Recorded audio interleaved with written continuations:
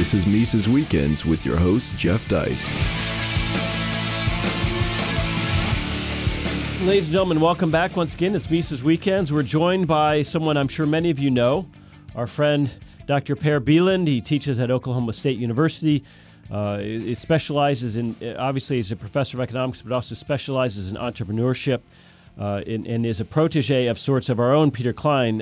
He has written a couple of articles for Mises.org of late about both AI and big data, and with Mark Zuckerberg in Washington this week talking or testifying before Congress on data collection, among other things, we thought it'd be a great time to bring him in. So, Per, it's good to see you. How are you?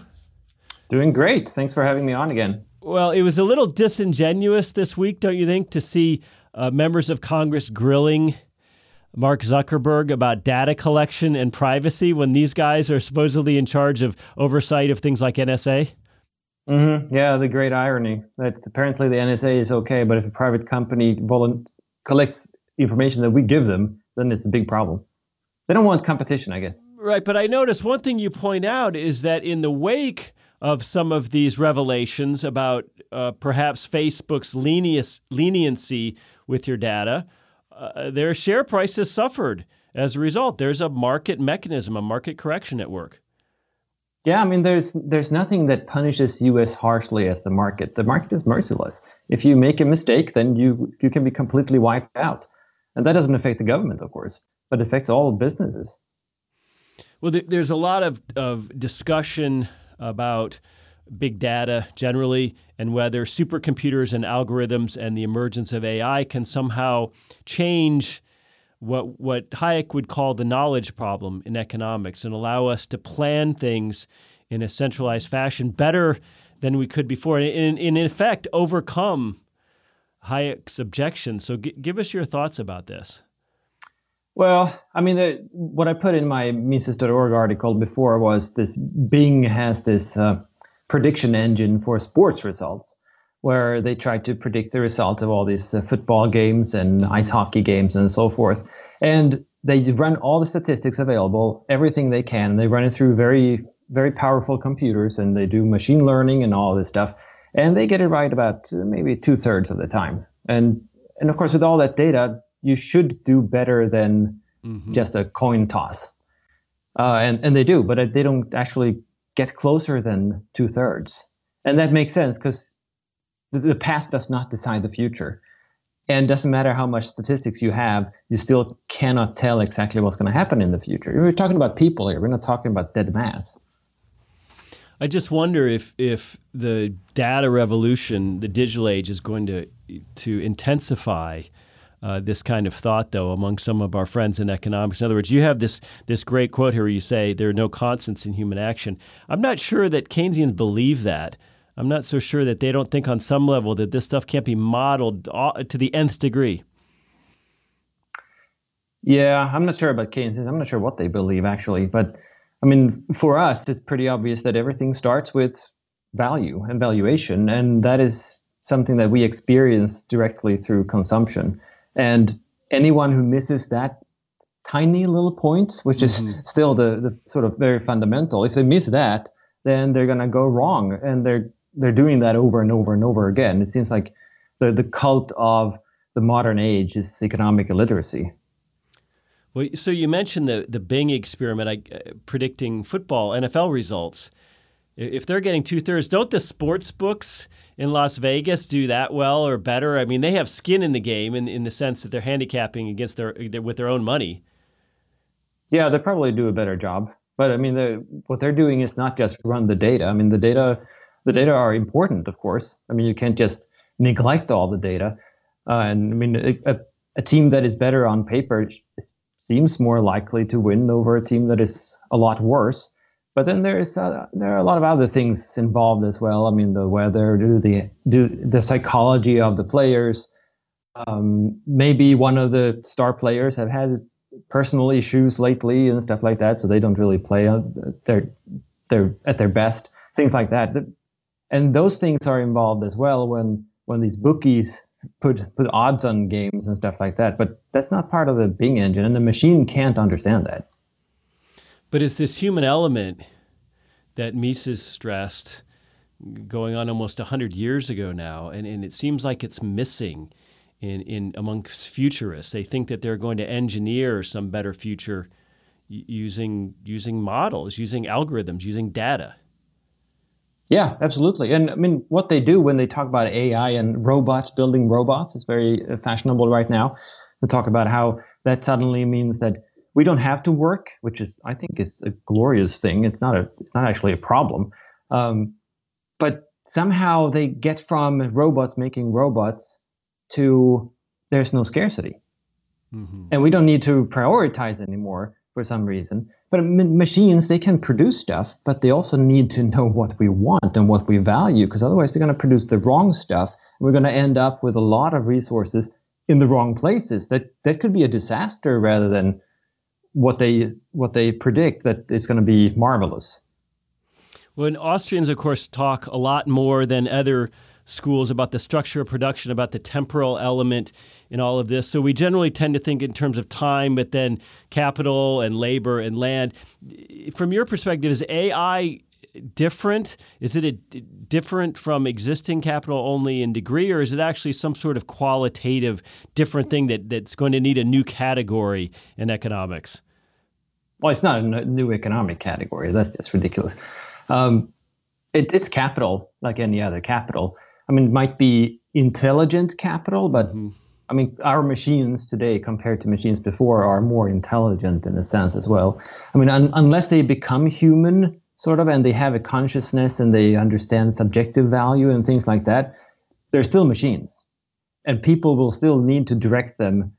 You need to produce this, but not that, because this is what we value. Without that, I mean, they're just going to guess and using big data. And big data it can get sort of close, but it's not going to get as close as entrepreneurs with skin in the game. Well, we still have this fetish about unemployment, jobs, rather than the productivity of the economy. We've had periods of automation and mechanization in history, certainly in agriculture. Very few Americans today work in ag. We've had this in factories, assembly lines. All of these shifts in the past haven't rendered us all completely without work and watching Oprah on the couch all day. So do you think, again, do you think these fears about AI and robots are overblown among economists? Yeah, definitely. I mean, I don't see it as a big problem. And transition is always a problem because people are used to certain things and they have certain expertise. And before they are able to take on new types of jobs, they can hurt. On the other hand, I mean, we're going to end up in a world with such high standard of living because of this development that we don't have to work as much at all. I mean, people now are talking about is, oh my goodness, in the future, we don't need people to drive trucks across the country for 40 hours every week. Well, okay, but why would they, first of all, drive 40 hours a week? Why do they need full time in the sort of sense from the 1940s? Because that's what we're talking about, right? It's not even necessary to work 40 hours a day. That's necessary because it's in legal statutes that's full time, but nothing else. I mean, imagine if in the future we would become so much more productive, and that's what we're really talking about here. Because capital only makes labor more productive, and with AI and robots making robots and so forth, all we need to do as work is really to direct them to the right places. We don't need to work more than maybe 30 minutes or an hour a week. And that's not a lot, but we can still support a great, luxurious lifestyle working that little. And I don't see that as a problem at all. The problem is the transition, but somehow Keynesian thinking and the whole, in the long term, we're all dead sort of thing, that we shouldn't look further than the short term, means they're completely missing the point that after the transition, that's the real result. And that's glorious. I mean, imagine how much more physical labor our great-great-great-grandparents did in agricultural societies, backbreaking physical work, preparing meals, cooking, cleaning all day long. We work far less than they did. Yeah, no kidding. And I mean, children as well. Children in coal mines were working 80, 90 hours a week to help sustain the family. Today, what do children do? I mean, they're out there, they're with their iPhones trying to find these whatever they're called, these Pokemon Goes. Yes, exactly, those things, and try to throw balls at them or whatever in this virtual world. That's what they're doing, and they're going to school and being fed knowledge. I don't see that as a big problem, really, that they don't have to go to the coal mines. And what we're going to see is the same sort of development into the future. It's just going to go a little faster. Well, we talk about the structure of production. We talk about higher and lower orders of goods. Do you think AI or machine learning will compress the temporal structure of all this in certain industries? Will it expand it? How should we look at it in terms of where it fits? Well, that's a very good question. I'm not sure. I mean, introducing it to begin with is extending it, pretty obviously. Then, I mean, how to actually talk about different stages of production, that sort of depends on what AI will take over. And it might become very problematic if we start to integrate production processes from the very start to the very end, which I'm guessing that these people would prefer, having an AI basically be in charge of smashing rock to producing cars, the same AI, and then sort of maximize that process. Then we're going to have a big problem, because then we're not going to use resources in the economic way at all. We're not going to be economizing on the resources. Well, there's this endless debate in economics: labor versus capital. We might view capital as accumulated labor, but nonetheless, there are a lot of economists obsess about labor and what it's doing and the value it's creating. And this is actually, of course, one of the big criticisms of capitalism, is that it supposedly steals this surplus labor value. Do you think AI is going to change the labor versus capital debate? Do you think it's going to play a role in it, other than there are always this concern about jobs? Yeah, I don't know how it's going to affect the debate, because the debate is so confused. So it might be confused in a different way, I suppose. I mean, people seem to believe sort of intuitively that capital provides you with power, and power over labor, and power over everything, basically, because you can buy the government and whatnot. And I mean, that's completely wrong.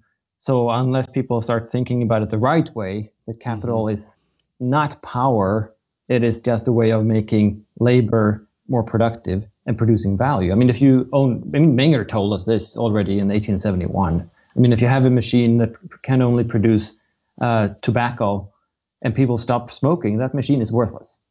And it's the same with any capital. So if you own a lot of capital, the only reason that will make you wealthy is that it benefits consumers.